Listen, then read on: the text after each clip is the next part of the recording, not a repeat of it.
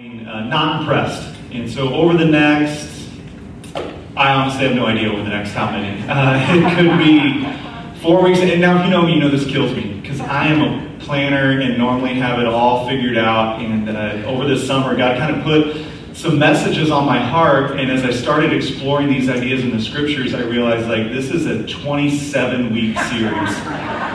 So, and it very well might be. I think we'll be finished in time for Christmas, but we're just going to kind of wait and see, okay? So, here's the deal.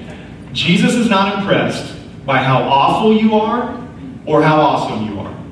But wherever you are and whatever you think you got going on for you or you got going against you, He sees you and He is moved to action to draw you into His family. And so what we're going to do over the next however long is we're going to look at examples of Jesus interacting with people, some of whom are at their very lowest moments in life, where they think nobody cares, nobody sees, nobody wants anything to do with them. The only thing they deserve is God's judgment, and Jesus reaches out in grace and mercy. And then we're going to see some other times where people think they've got it all together and Jesus should be so impressed with them and so happy with them, and He comes and just kind of brings the thunder, right? And lets them know you're not as good as you think you are, you're not as righteous as you think you are just as lost as the most lost person you know. And so we're going to kind of work our way through these different and probably kind of weave back and forth between the two extremes. But this morning what I want to do is we're going to look at a story in Luke chapter 15 and kind of just see how Jesus presents these two ideas to us. It doesn't matter how awful you are. It doesn't matter how awesome you are. You are loved by God, and He has a place for you in His family. About a month ago, Angie and I were invited to a meeting with a couple other pastors and their spouses. And the guy who was putting it on is a pastor of a church that I've always kind of admired from afar. I've known a lot about him. I've heard him preach at different events and conferences that I've been to, and just always enjoyed hearing from him and been impressed by the things his church is doing, the way they're reaching their community. And so when I got an email from him, I was pretty surprised for a couple reasons. First of all, I was surprised that he had any idea who I was, which turns out he didn't, but he had got my name from a friend, so that made more sense. And then the other reason I was surprised was he said he was gathering a group of young pastors that he wanted to invest in. And I was surprised that he still thought I was young. And so that was another, yes, all right. Apparently in some circles, 37 is still a spring chicken. So I'm not going to tell him different. And I got my hair cut before I went, so there wasn't as much gray there. So you think I'm joking, but I'm not. I went the day before. I'm if this young pastors, we got to get rid of some of this. I got a high schooler now, not as young. Anyway, so we go there. And I don't know if you've ever been in a situation with someone where you kind of look up to them, they've kind of been a mentor from a distance, whether they know it or not. And there's this little bit of pressure that comes with it of man, I hope and this is a real fear for me, I hope I don't stick my foot in my mouth.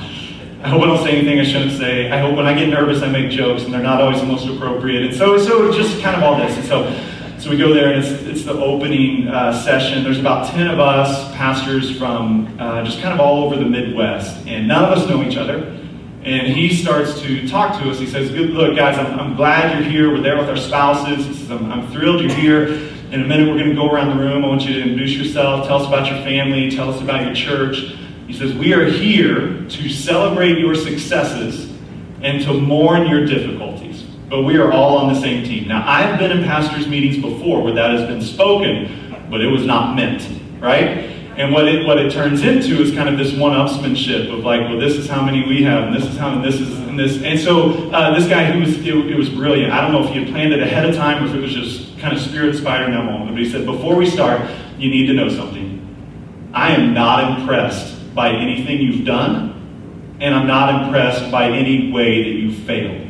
He said, so we're here, we are all on the same team, and we're going to celebrate the things that you're good at. I don't care if you saw 5 people saved last year or you saw 5,000 people saved. We're going to celebrate every single one of them.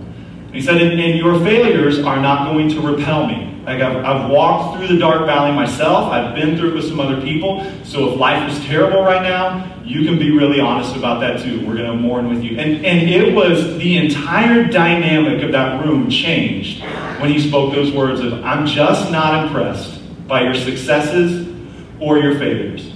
And it really set us free. It was the most life-giving event like that I've ever been a part of. Because it was like we could all kind of look at each other and everybody could relax and say, okay, it's fine for me to just be me here. It's fine for me to be honest about where I am. And for Angie and I, it was such a great experience. Like, God spoke as clearly to us over the course of that day as He probably has at any point in our life and ministry about who we are, about the things that we need in our life. And I really believe it was because this space was created where it was okay to just acknowledge right where you are and to acknowledge, hey, we're all on the same team. No matter what you're going through, we're going to push forward together. And so what I want to do for us this morning is see how Jesus presents us with that same idea. In Luke 19, Jesus makes this really short statement. He's talking about Himself, about His purposes and His plans. He says, the Son of Man came to seek and to save the lost. Right? And so what Jesus is trying to help us understand, and we'll see it all throughout this series, is it doesn't matter if you're a bum or you think you're an all-star. He is seeking after you. From Jesus' point of view, there are two categories of people. The lost and the found.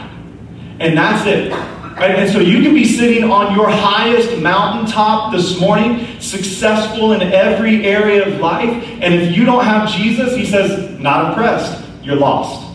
Or you could be in your lowest valley today, just your life is a complete and total train wreck, and Jesus looks at it and thinks, I'm not impressed, I'm not repelled, you're just lost.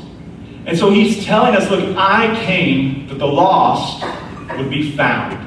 And so what we're going to do today is we're going to look at Luke chapter 15. And it's a story that if you've been around church very much, you have heard it so many times. It's a story of, in fact, in your Bible, it probably says the prodigal son, or it says the parable of the lost son, the story of the lost son. In reality, though, it should probably be called the story of the loving father, or the story of the loving father and his two idiot sons. Right? Would probably be like if the NIV ever called me and said, can you help us with some subtitles? Like, I got one. They want to print it. But anyways, it would be a good one because it's a story. So we're going to read through it or kind of refer to it throughout the morning. But it's basically, if you're unfamiliar with it, it's a story of a loving father who has two sons. One of them is awful, and one of them is pretty sure that he's awesome. But the whole point of the story is that the father loves his sons. He wants them to live in relationship with him, and he wants them to live in relationship with each other. And their actions do not stop his love or his continual invitation for them to come back into the family and to find their place. All right, so the first son is that we're going to talk about this morning is actually the younger son. And the younger son is awful. So when we pick up this story here in Luke 15, verse 11, it says, there was a man who had two sons. The younger one said to his father, Father, give me my share of the estate. So he comes to him, and the first thing you got to understand is when you start down this path of awfulness, the first lie you're going to fall for is that your awfulness is acceptable. And now the statement he makes, we're removed culturally from it, but it doesn't take too much work for us to understand the offensive nature of it. For a son to come to his father and say, Dad, give me my inheritance, is the same thing as saying, Dad, I wish you were dead so I could have your stuff. But since you won't hurry up and die, can I just have your stuff? Now we all understand, if you're a father, you understand that conversation is not going to go well. Right? The response is almost always going to be, no, get out of my sight. Right? Like, you even in saying it, like you said, give me my share of your estate. Like you're even acknowledging this is my stuff and you just can't wait for me to die. I'm not going to do it. And so for the younger son, he kind of has to go through this process in his mind where he somehow convinces himself that one of the most offensive things he could say to his father is okay. He doesn't just wake up one day and decide, you know what, I think today is the day. Today's the day I look at my dad who's cared for me since I was a child, who's cared for our family. Today's the day I walk in the living room, I look him in the eye and say, I wish you were dead, give me your money. He doesn't do that. But it's most likely a process of over days and weeks, months, maybe even years, of this slow hardening of his heart, this slow deception where he has started to convince himself, I deserve this, it belongs to me, it should be mine. And as he kind of goes down, eventually he gets to the point where he decides, okay, even though everything in our culture says my behavior, my request is unacceptable and offensive, I've decided it's okay for me. Now for you and I, we never just kind of wake up one morning and realize my life is a mess.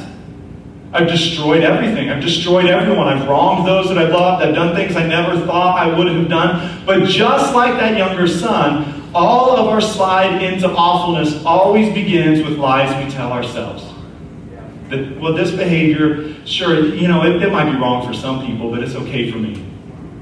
This might be at odds with the way I was raised, but if people understood what I was going through, then it would be okay for me. You don't just wake up one day and realize you've fallen off the cliff of sin. But little step by step, you kind of move closer and closer and closer. And the first step is always believing that your unacceptable behavior is acceptable. And sometimes the enemy will even deceive us to the point where we become convinced that God himself doesn't care about this anymore. Of, oh, well, those are just some old rules he gave people a long time ago. That's not really relevant to where we live or how we live today. Relationships don't work like that anymore. That with technology, we've kind of advanced beyond that. And we begin to believe this lie that our awfulness is acceptable. And here's the really interesting thing about it. The Father gives the Son what he wants. And he recognizes, hey, you're a grown man. And so if this is really your desire, then I'm going to let you do it. And God does the same thing with us, right? He's given us free will. He gives us the ability to choose. He gives us the ability to look him in the eye and say, I know who you are. I know what you've created me for. And I am willfully going to choose this path instead.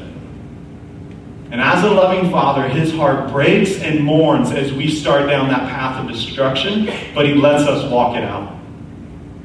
And what you find as you start to walk out your awfulness is it's actually kind of fun.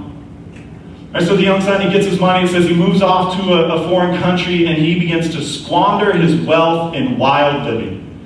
He's throwing parties. He's the life of the party. We find out later he's wasting a bunch of money on prostitutes. He is just fully engaged. And what some of us know from our life and our story is that wild living is actually fun for a season. It's enjoyable, right? We can't lie about that. Like parents, you can't lie to your kids and tell them sin's not fun because they're going to find out it is. You know what's fun? It's fun to do whatever I want, whenever I want. It's fun to spend all my money, all on me, all of the time. It's fun to get what I want in every single relationship. It's fun to not worry about what other people think or how my actions might affect them. It's fun to live like I'm the king of the world. And this is what the younger son is doing. He's just saying, hey, I'm gonna dive all in. And sometimes in those kind of wild living days, we can become convinced that we're enjoying this so much, God wouldn't want anything to do with us anyways. We think we've found this new path, this new kind of enlightenment of like, man, this is great, this is awesome. When I just give in to everything all the time, my soul finds joy. But eventually what you find is your soul doesn't find joy. It found pleasure, but the pleasure was fleeting. It doesn't take long before you start to figure out I'm ruining every relationship.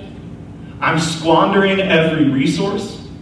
And God, in his grace, he allows us to pursue this foolish path. But he also allows us to experience the consequences of it. So for the younger son, he eventually discovers his awfulness is unsustainable. It says he gets to the point where he has squandered all of his wealth, so he spent every last dime. It appears that once his money was gone, his friends were gone too. And then a famine strikes the land where he's living, which in an agricultural society means the entire economy crashes. So there's no place for him to work. There's no way for him to get back home. He's just broke. He's alone. And he's having to recognize this is all my fault. And God brings us to this space as well. When we engage in an awful lifestyle of opposition to him, of willful disobedience to him, God will let us walk that path, and he will also let us experience the consequences of our behavior. And this is where some of us get stuck, because we think, well, if God really loves me, then why is he making my life so bad right now? But it's not it at all. He's just saying, look, this is what you wanted. You wanted me to get out of your life, and now this is what that looks like. You wanted to chart your own path. This is where it has taken you. You wanted to be the king and the ruler. This is your dominion. An absolute train wreck. And that for us, that there kind of comes this point where we just have to lean into that pain. All right, we can't medicate it anymore. We can't ignore it. We can't explain it away, but we've just got to sit down in this space and stop seeing the consequences of our actions as the signs of God's judgment and start seeing them as signs of His mercy and His grace. Jesus loves you too much to let you enjoy your sin forever.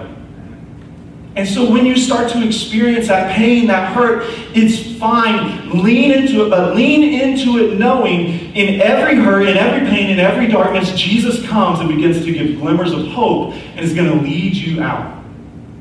When I was a kid, my grandpa had this old side-by-side double-barrel shotgun. It was a 12 gauge, and if you've ever seen it, it was one of those really, really old styles where it had two separate triggers on it. So one trigger for the right barrel, one trigger for the left barrel. And we would go out to his farm, and he would take, I had two other cousins who we were all born within about 6 months of each other. So he would take the three boys out, and he'd get the pickup, and he'd lay out the guns on the tailgate. And we loved it. It was our time to shoot with Grandpa. And we would always start small and kind of work our way up. So you'd shoot the 22, right? Then you'd shoot the 410. Then you'd shoot the 20 gauge. Then you had the 30-30 and you'd shoot it. And always at the end of the line was the double barrel shotgun. And my grandpa had a standing offer for us, probably from the time we were about 10 years old, of, hey boys, anybody who's brave enough to pull both triggers gets $20. And man, we would sit there and just, I mean, you know, it's 1992, $20 is a lot of money. We were broke, we didn't have jobs. $20, my grandpa was a super cheapskate, so the fact that he was offering $20 to us was a sign, this is gonna hurt. And this is not, Grandpa doesn't mess around. $20 might as well be $2,000 to him. And so if he's offering $20, we were smart enough to know, and we would try to goad each other into it. Like, come on, man, if you're a real man, right, 10-year-olds out there, if you're a real man, you're like, shoot, pull both triggers, and none of us will do it. And none of us ever did it, because we were terrified of the pain. Now here's the thing, if you took me out there today, and honestly told me, hey, like, $15 if you pull both triggers. No problem, man, I'll pull them, and I'll pull them twice, because I know, like, it's gonna hurt a little bit, but it's not gonna kill me. But as a little kid, I actually thought I might die. I thought, like, this is gonna blow my arm off. Grandpa's too cheap to take me to the doctor. Mom and Dad aren't here. Like, you know, we had this picture in mind of what would happen, and so no one ever did it. And for some of us, when we start to experience the consequences of our sin, we get stuck in that space of we're not willing to lean into the pain no matter what the promised reward is on the other side. When we start to learn from the story of the younger son is that when you get to that point, you just got to pull both barrels. And you got to acknowledge my life is a mess and it's all my fault.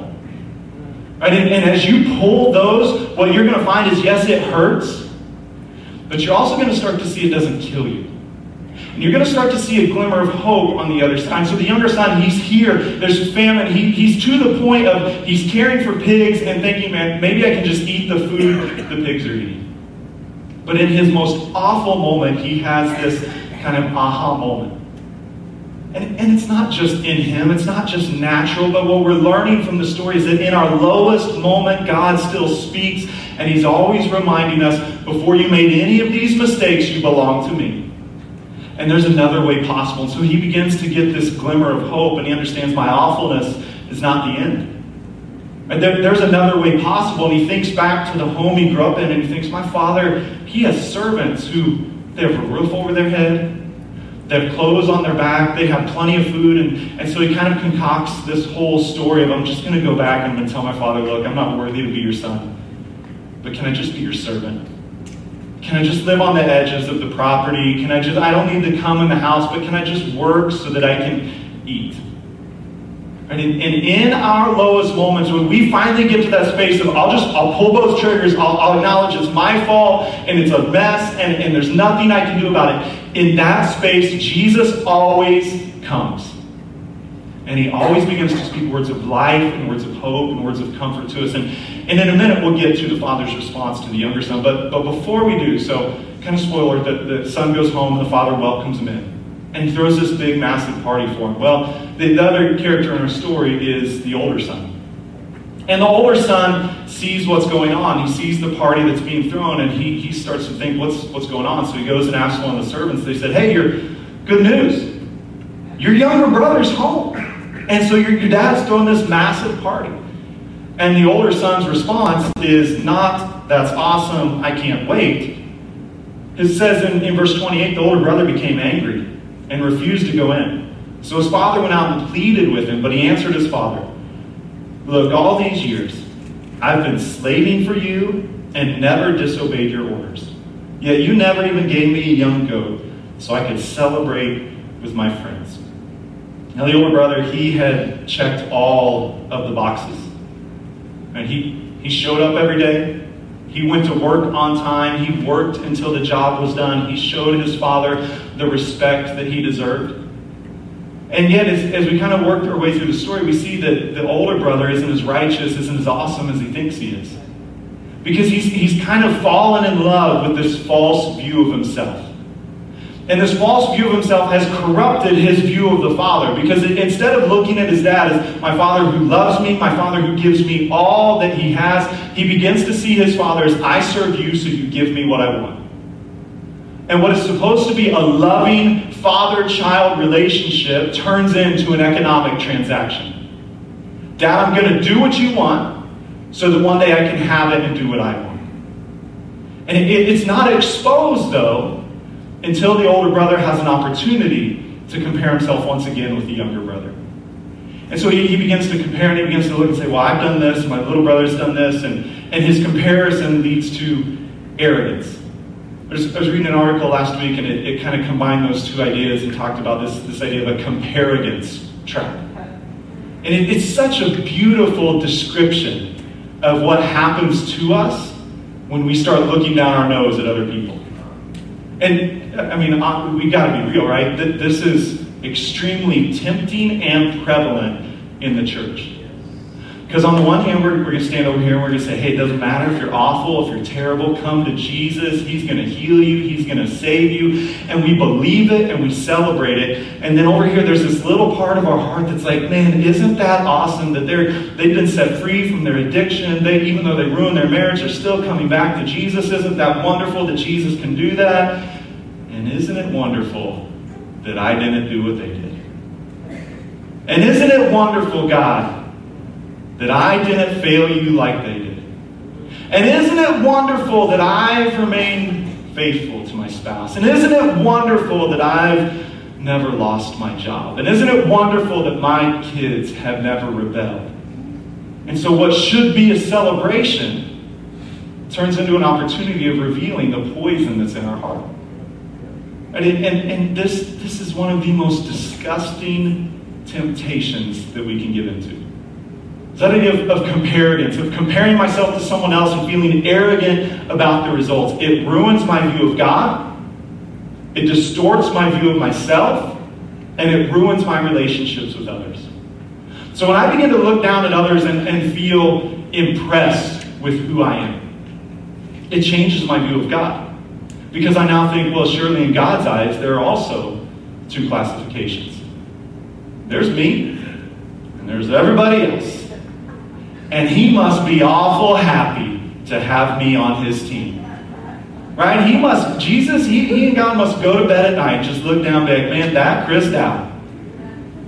What would we do without him? He actually is. I mean, there have been a lot of people in 2,000 years, but that one, we did it good with that one. Right? And then we start, and you'll never verbalize that, because when you do, you realize how ridiculous it sounds. And you realize, like, no, there's lots of people in the world who are better than me. There's lots of people who've accomplished more than me. But if I spend all of my time comparing my best moments to others' worst moments, and suddenly I can sit here. Now we talk a lot with social media about, hey, don't spend all your time comparing your regular everyday life to someone else's highlight reel. That's true. But don't spend all your time comparing your best moments to the absolute train wrecks of someone else's life. Because when I do that, and here's the thing, in church we have opportunities to do that because we get a front row seat to the train wreck that sin causes. Right? So I can go to Royal Family Kids Camp and I can serve kids in foster care and I can walk home with my shoulders back and my head held high and think I might not be the best parent, but my kids have never been taken away. I can sit in a counseling session with a couple who their marriage is falling apart, and I can go home and I can still maybe ignore my wife and I can be short with her, but I do it with pride and with confidence. Because I'm not as bad as that guy I talked to this afternoon.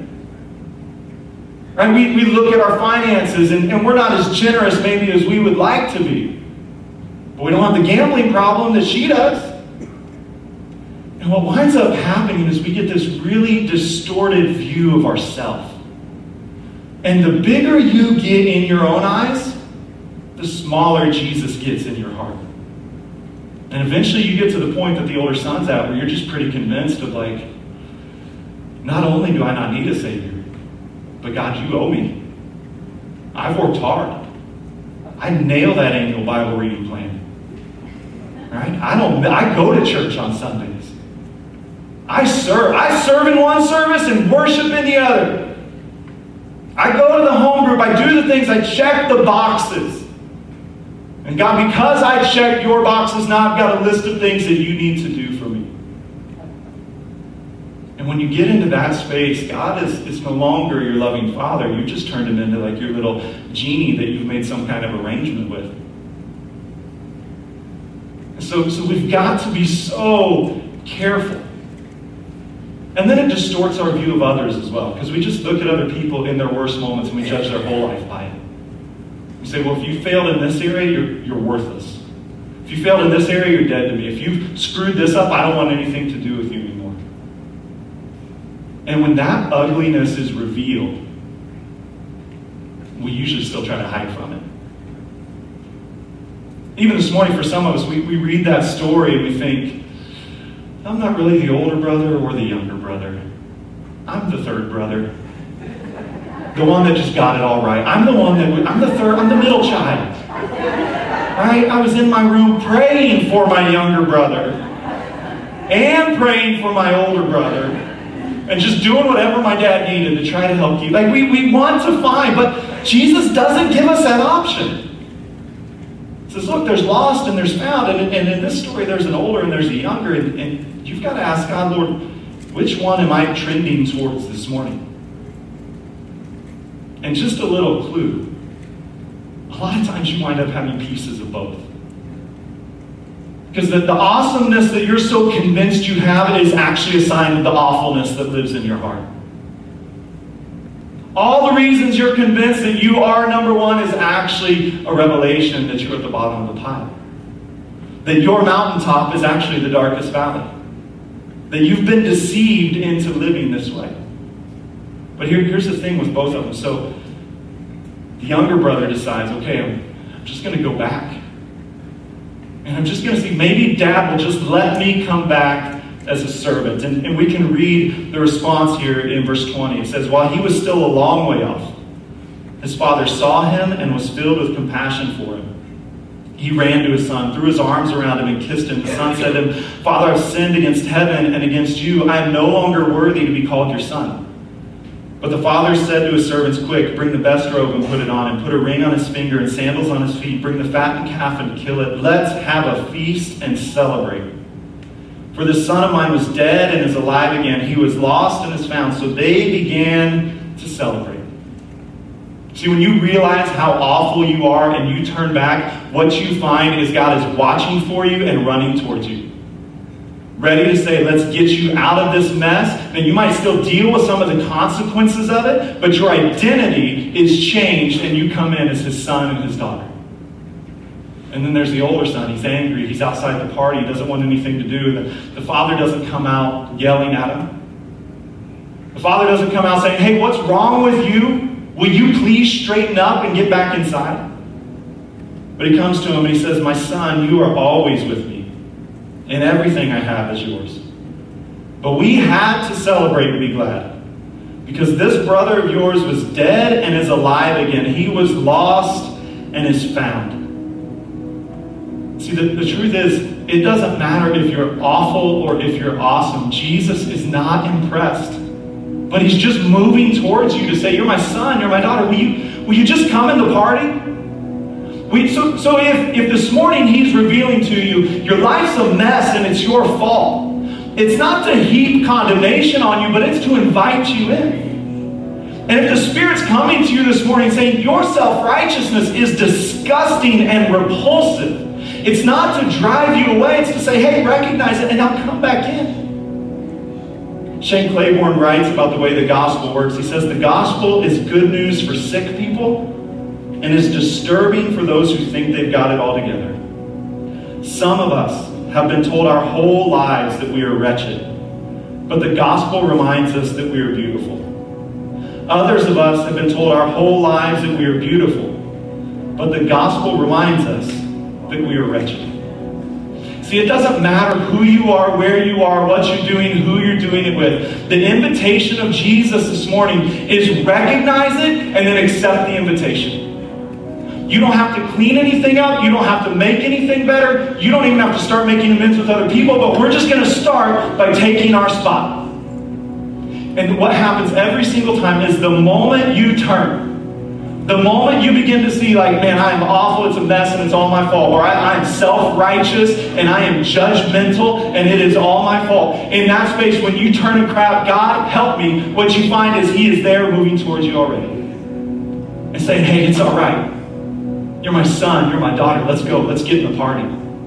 Let's celebrate with your brothers and sisters. Let's not just restore this relationship with God. Let's restore your relationships here. The promise of the gospel is that God makes all things new. But we have to come to the point of saying, Lord, I'm going to receive it. There's two categories. There's lost and there's found. And Jesus, I just want to be found by you. I just want to find my identity in you. If you'll stand with me, I want to pray for us this morning. Give us a chance to respond to what God is saying to us.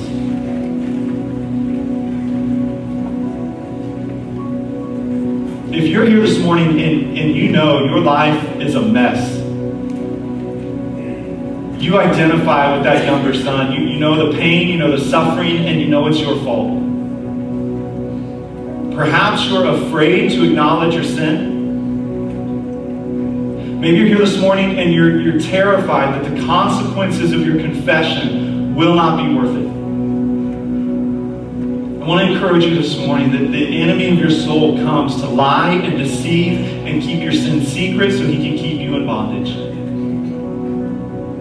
Jesus already sees it, he already knows it, and he already has charted the path from where you are to where he wants you to be. But you've got to come to that point this morning where you're willing to lean into the pain, you're willing to take the step of faith, and not just say, Jesus, forgive me, but confess that sin to each other. To invite others into this process with you. If that's you this morning, you're just saying, hey, life is a mess in some areas, and I need Jesus to come. Will you raise your hand so I can pray for you?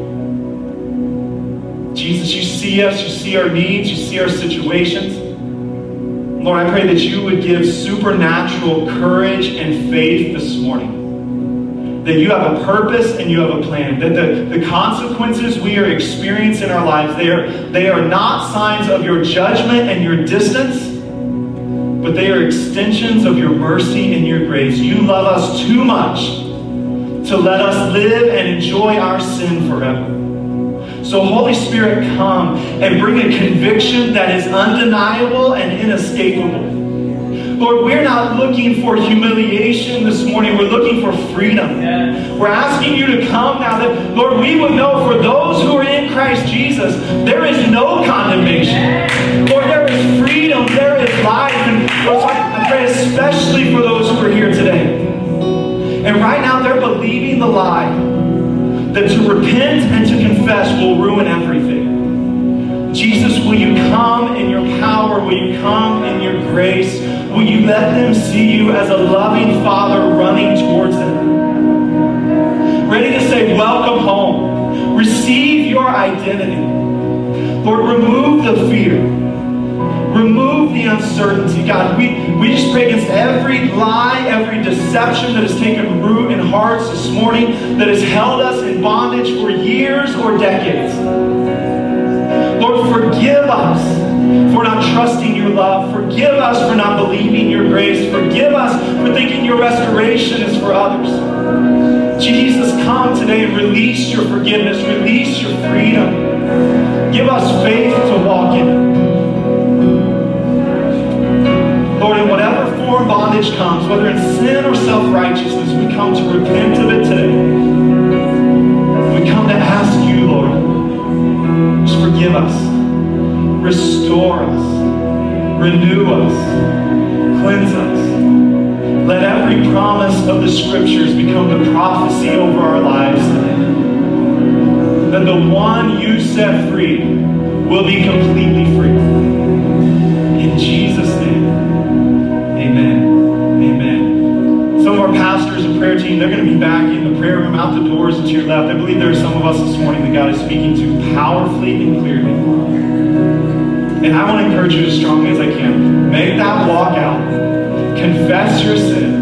And let others join with you. And you're going to find God is ready to receive and to welcome, to restore and renew. When your sin loses its secrecy, it's going to lose its power in your life. So make those confessions. Pray those prayers of repentance. Lean into the pain, knowing He's a good and loving Father who has a new life for you on the other side. The rest of us, we're going to sing this song as a declaration of who God is, what He does for us.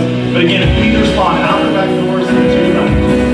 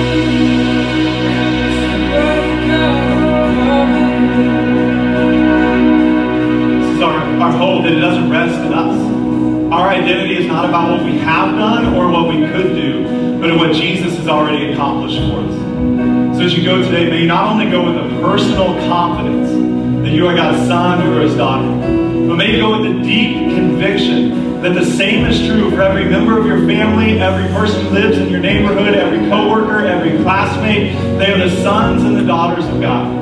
No matter how awful or how awesome we might seem, our job is to continually respond to the Holy Spirit. Receiving his grace, receiving his identity, and sharing that with others. So may you go in God's grace, may you go in his peace, may you go with a firm conviction that he is your loving Father, chasing after